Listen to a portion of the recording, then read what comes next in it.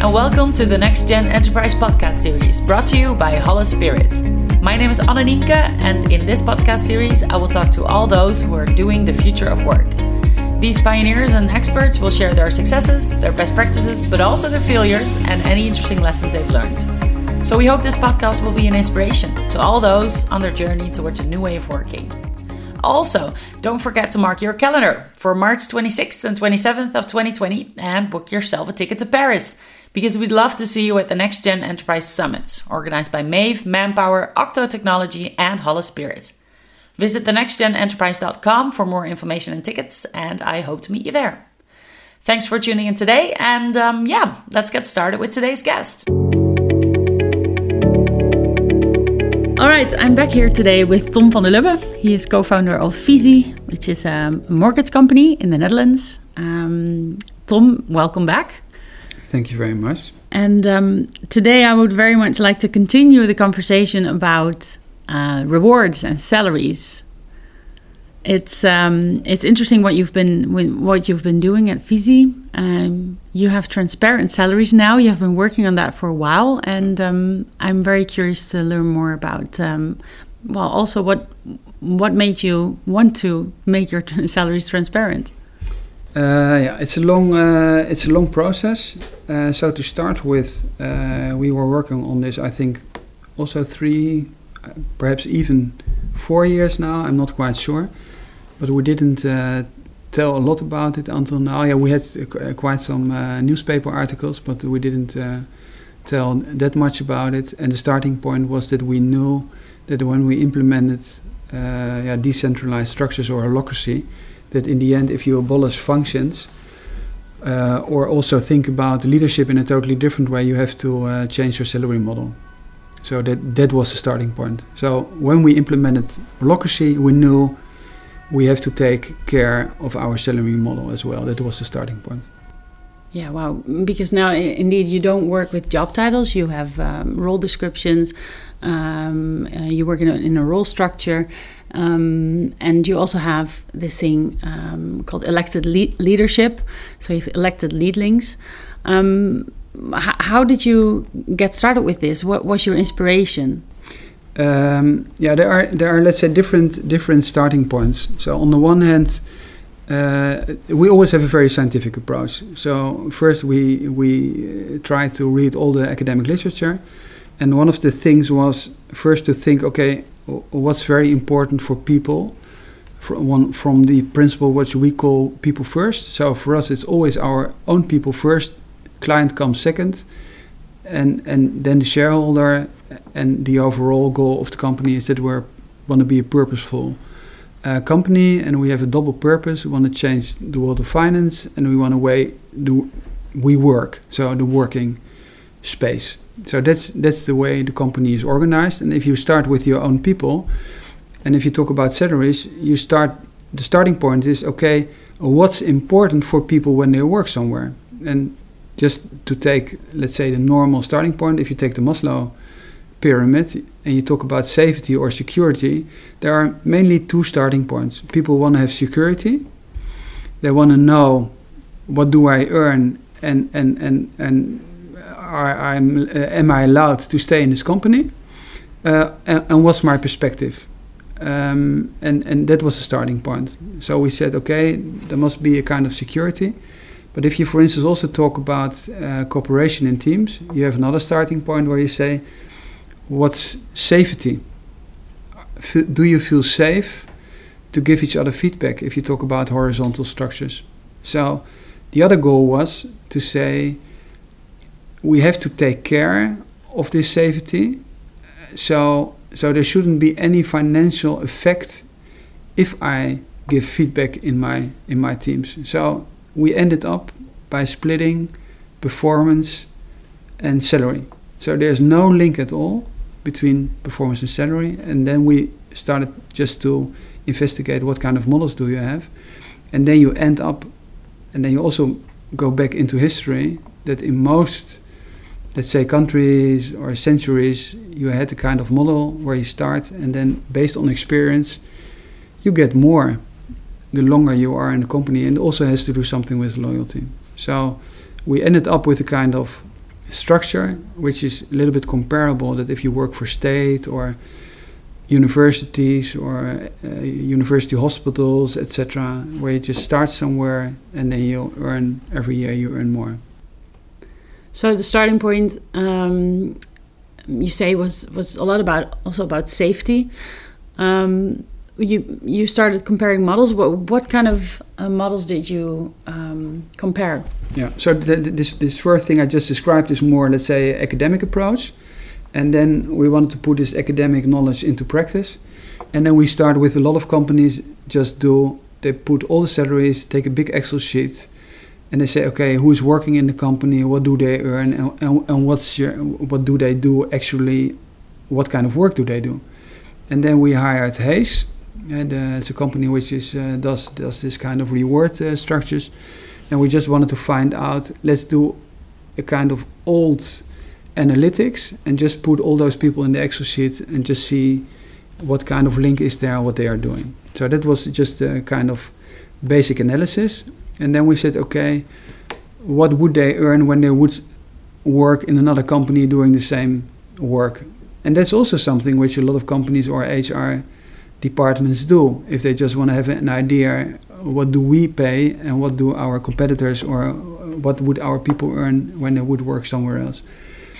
So that was a starting point, let's say, from a practical point of view. And then we said, okay, just we should try to make it as simple as possible. So we said, okay, we have 4 or 5 teams. What would be the development of a salary if somebody would start, let's say, with 25 in our company? And just let's assume that we have, in the end, a very big company and somebody stays for 40 years. So what will be the starting point when people enters the company, and what would be the last salary if somebody is 65? And then we started to develop those curves and say, okay, let's just compare an advisor. What is the salary of an advisor when somebody starts to work in a bank with an academic background, graduates, and what is somebody earning when he leaves the bank with 65? And then we just made those curves. And then we did this more or less for every department. So also for the IT department, for people who do the back office work for the mortgages. And then we took all those curves. And then we just took our own people and just tried to put bullets on those curves and said, okay, somebody is working for 10 years, has 10 years of experience. Is this actual salary exactly on this curve, or is it below or above this curve? Does it has to be adjusted? So that's still a pretty theoretical thing, which let's say there is not a conversation going on at that moment with the people who earns this salary, or it doesn't have to be. So that was the practical model. And then you have a kind of differences, because then you have those people who are above or below the curves. And then you have a discussion, okay, what will you do? How do you adjust those curves?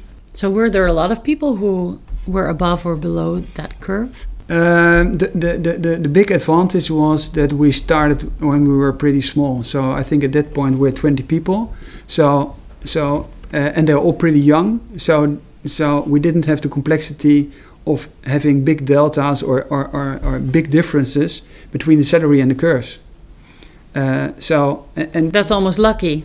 No, it's not lucky, because we knew that if we would do this very early, it's the same with radical transparency. When you start putting everything, let's say, on the internet, and you do this with 5 people, then you don't have a discussion, because everybody who enters the company accepts that this is the culture. If you have to discuss afterwards with 500 people, if you put stuff, let's say, on the website, and 500 people start discussing if that makes sense or not, then it becomes a very difficult discussion, especially with salaries. So then we said, okay, let's ask people, let's open up this kind of Excel model with the salaries on those curves and ask the people 2 questions. What do you think of your salary? Are you happy with it, or do you think you earn not enough or too much? That was the first question. And the other question was, and it was split from each other, afterwards we opened up the whole model. but it was split. And then we asked the question, what do you think of the salaries of your colleagues? Do you see any adjustments? Do you think this colleague should earn more or less? Wow. That sounds like it could really bring up some tensions, maybe? Yeah, there were tensions, and it was very interesting. We called them speed dates, but perhaps to explain it a little bit simple. The funny thing is that most people were pretty happy with the salaries, but that also has to do, and that's something which is extremely important, and I forgot to tell this, is that we decided from the beginning that we said the basic principle of the salary model is that we as a company make a salary model where we tell our people that we give them the guarantee that they are in the highest quartile of the salary model. So that means if somebody has a graduation, let's say studied economics, that we say we think we have excellent people, we are willing to pay them in the highest 25% of their peer group. So it's not we are such a cool company, you earn less than if you would work in another company. No, we don't want to lose people who are intrinsically motivated because of money. So we are willing to pay the highest salaries. That doesn't mean that there aren't any people who earn, let's say, more, but these are individual cases. But in general, people know that we are a company with a high payment culture, high salaries. So the starting point was that most people said, or nearly everybody said, I'm totally fine with it. And then the second part of asking everybody, what do you think of all the salaries which are transparent now? There were two tensions, and it was very funny. There was one tension of a colleague, Daan, who has the same amount of experience like Mark Peter, who is in the IT department. And Daan said, I don't understand why Mark Peter earns as much as I do, because he's in the IT department, and I'm the financial planner or the advisor.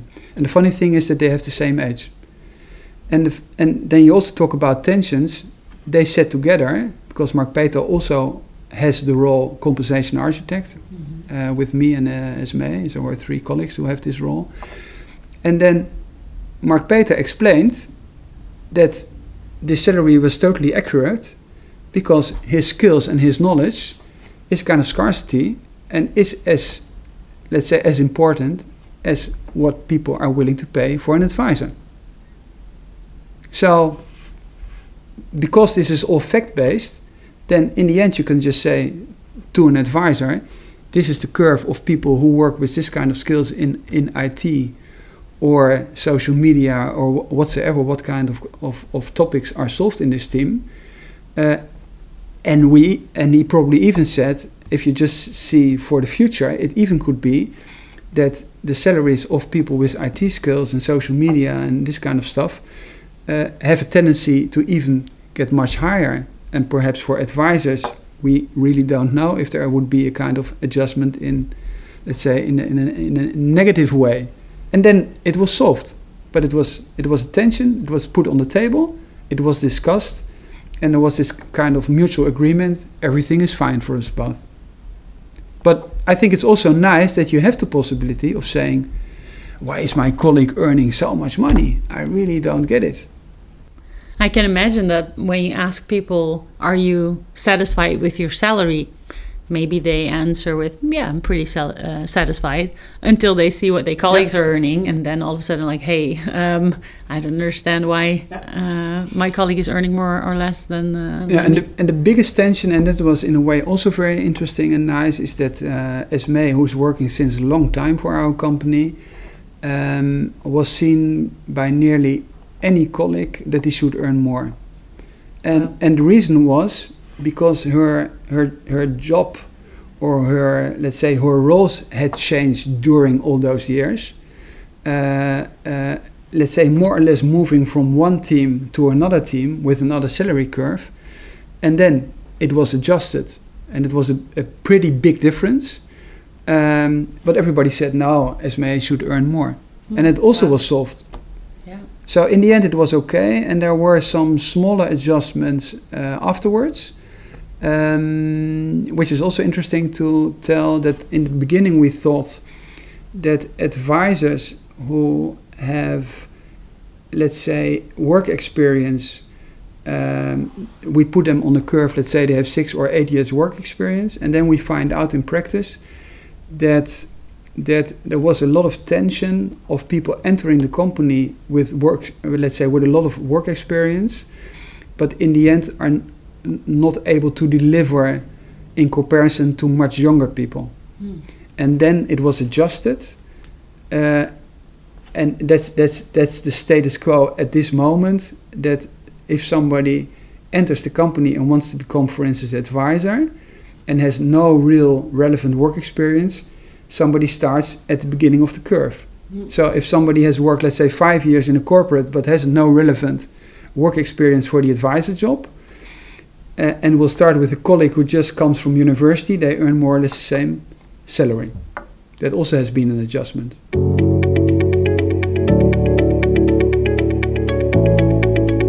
You also mentioned that now when comparing salaries between two people of the same age with the same work experience, one was higher than the other, that was also because of a certain skill set that was scarce.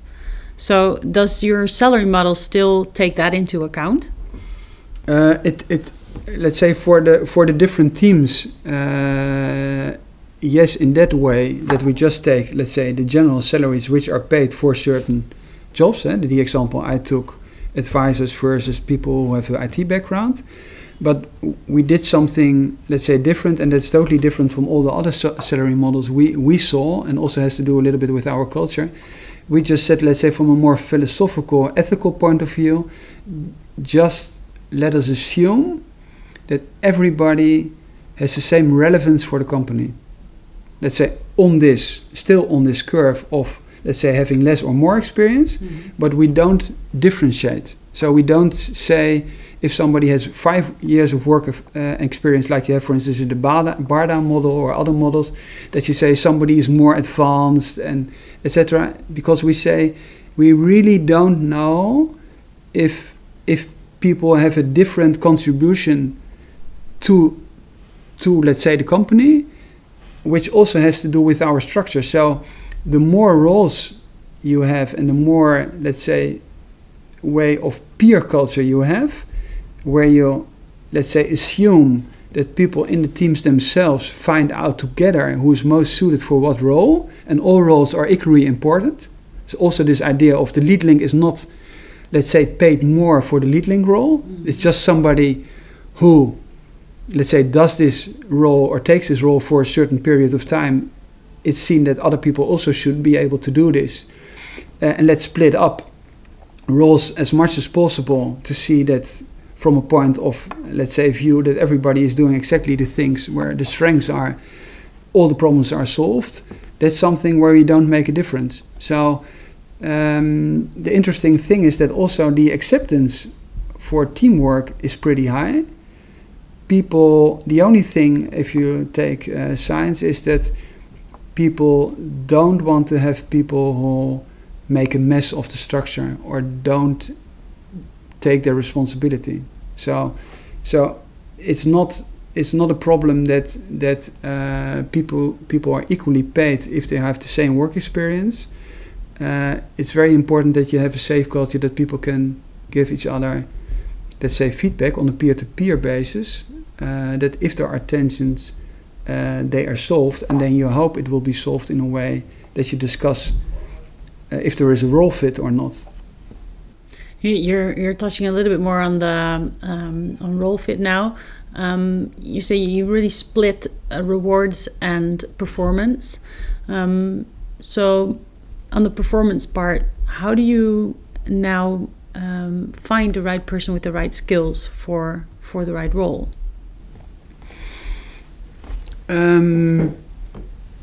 It's not so difficult because let's say people. I just take the advisors as an example because then it's. I think it's easier to understand the whole structure. What, for instance, you see is, for instance, advisors. They have a certain client types, and they start with simple clients, and there are budgets and there are revenues. And the funny thing is that if you take an Excel sheet and you just, let's say, have all the advisors and you have the amount of years they work, they all follow the revenue curve. So the funny thing is that we are just able to, let's say, to grow our own people, and they all have more or less afterwards the same productivity. But you have a discussion going on in the team that, for instance, people say, I would like to spend a certain percentage of my time on writing an article or doing a video or coaching other people. And then the team says, we think you are the most fitted person to have this weekly coaching role for junior advisors. And then somebody gets this role, and there's a kind of correction in the budget, because if you spend 50% of your time coaching or educating other advisors, you only have 50% of your budget and 50% of the revenues, and that totally works fine.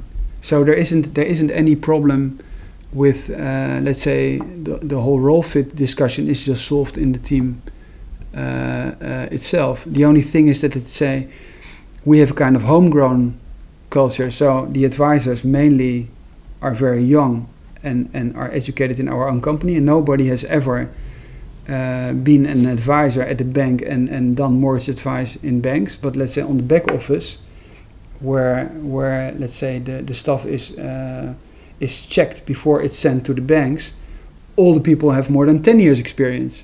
So it also works pretty well. So all those people have more than 10 years work of experience. When they are new, they enter and they already have worked in another company for more than 10 years. But they also totally adapt to the culture. And all the people we hired in the back office team and do the stuff before the mortgages are sent to the bank, they're all there. So nobody ever left the company. You mentioned that you've really simplified your salary model. I'm curious, how many different curves do you have? So 4 or 5. 4 or 5. I'm not 100% sure. That's just a few. So there are 4 or 5 different curves, and you either fall in one category or the other.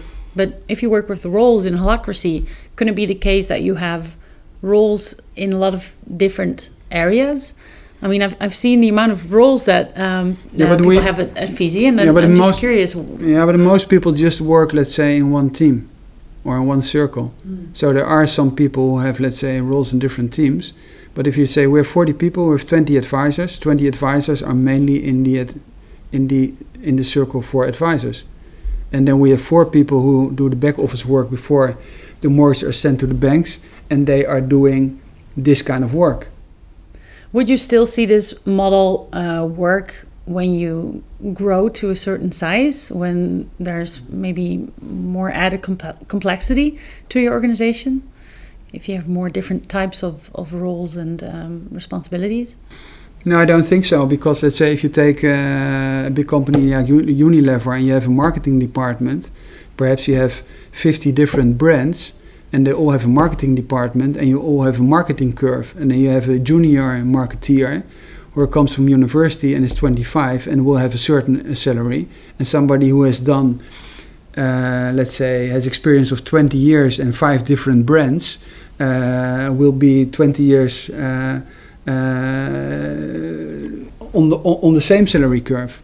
But it's not so exotic as people sometimes think. So in the past, this was the normal model. So we didn't have bonuses. That's something which is since the 80s. So in the past, and you still have it, for instance, in hospitals, or if you become teacher, or doesn't matter, or if you work for state, the normal thing is that you enter this, let's say, or you start at a certain curve. For instance, if you are a doctor and then, for instance, we took as an example, one of the examples we took was the University Hospital in Amsterdam. And then they do exactly the same, and they just know, okay, when I have so much experience, then I will earn this. But there's also a lot of research done on this. For instance, Kilian Wawoe is pretty known in the Netherlands about this topic. He got a research question from the Dutch government if it would make sense to implement bonuses for teachers. And it's very interesting, and you can just find it online in Dutch if you Google it. And then the teacher said, no, we don't want this because it would harm our culture in the school. Wow. We don't want it. Yeah. Which I can imagine. I think everybody can understand this immediately. So they didn't do this, but what did the teachers want? They said those teachers where everybody knows that they don't behave well, or they enter, I don't know, the showers when the girls just had their I don't know, what is it, gymnastiek? I don't know the word for it. The sports, gym class, etc. And you have in every school you have one or two of those. They should be taken out of the school, and that's exactly the same. So there is an enormous willingness.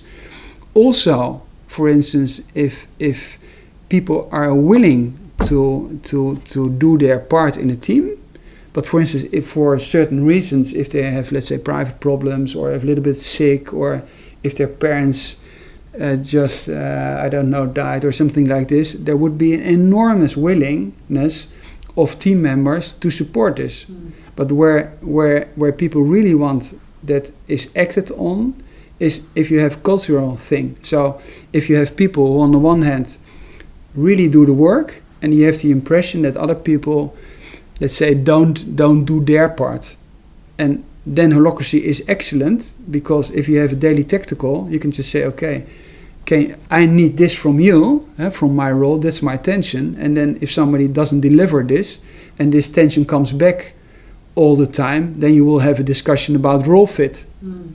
And then in the end, if it's not solved by role fit, then this whole peer pressure will grow, and then people just notice, and that's a kind of tension you can't handle. So, and that's also something which is known from research, that the highest pressure is team pressure. If you're not accepted by the group of people you work with every day, that's unbearable. It's not something you can stand for a long time. So those people, most of the time, but it's a very normal process, and you don't have a real discussion on this.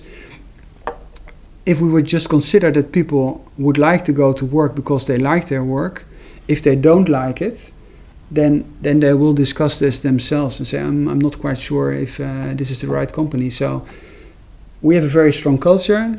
So people enter the company, they find out if they like it. Most people like it. If they don't like it, you have a discussion, and then people say, I'm not quite sure. I think I have to move on. But it is not a problem. It's only a problem if somebody is in a company for a very long time, and then you have to start to discuss, or didn't discuss the topics. But I think holacracy solved this very, very well, because also the role is split from the person. So we didn't have a big issue with that. You did mention that this worked partly because you started this transparent model when you were just with a few people, with 20 people.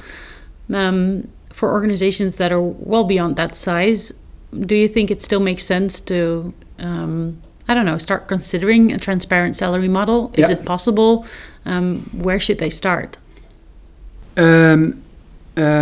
First to answer, yes, I think it doesn't matter how big the company is. Second answer is yes, I would put it immediately on the agenda. The funny thing is that since we started to talk about, we get a lot of companies who approach us and say, can you please help us? So there is a need, and not only for organizations who are, let's say, self-organizing companies, where you could say, okay, you don't have functions, so how do you solve this? But I think also in very old-fashioned companies with other type of structures, why wouldn't you make it transparent? Because if you make it transparent, or are not willing to make it transparent, it means that there is a lot of tension. So if you say, no, we can't make it transparent, there are a lot of differences in those salary models, which, let's say, people know that they are not appropriate. And then we would say, we will take it as an action. Let's try to solve it and talk about it. And then it's more or less the same process. You can do exactly the same, put all the salaries in the model, have a look on what those people do. And then you can, for instance, say, if people are above those curves, you can discuss this openly. You can do exactly the same process. The speed dates, what do you think about your own salary? Perhaps that people say, I earn too much, or I don't earn enough. You have exactly the same. Then you can open it up. And then you could, for instance, say, you are 2 years above the curve. Your salary won't be raised the next 2 or 3 years. And for another person, you would say, okay, we'll adjust this salary the next 2 or 3 years. And then at a certain point, all those people will be on those salary curves again. It's totally open. Everybody knows from each other what salaries are earned. And if you have the impression, or people have the impression that it's not correct, then I think it's very healthy that these tensions are put on the agenda and discussed. So I don't see any reason why you couldn't do this in big companies. I think that's a beautiful notion to round up this podcast with. It's so interesting, this whole topic. I hope you all enjoyed listening as well. Thank you, Tom, so much for taking the time to talk to me on this podcast. And we'll hope to see you back someday. Yeah, thank you very much for having me. That's it for this week's podcast. Thank you for listening, and I hope you'll be back next week.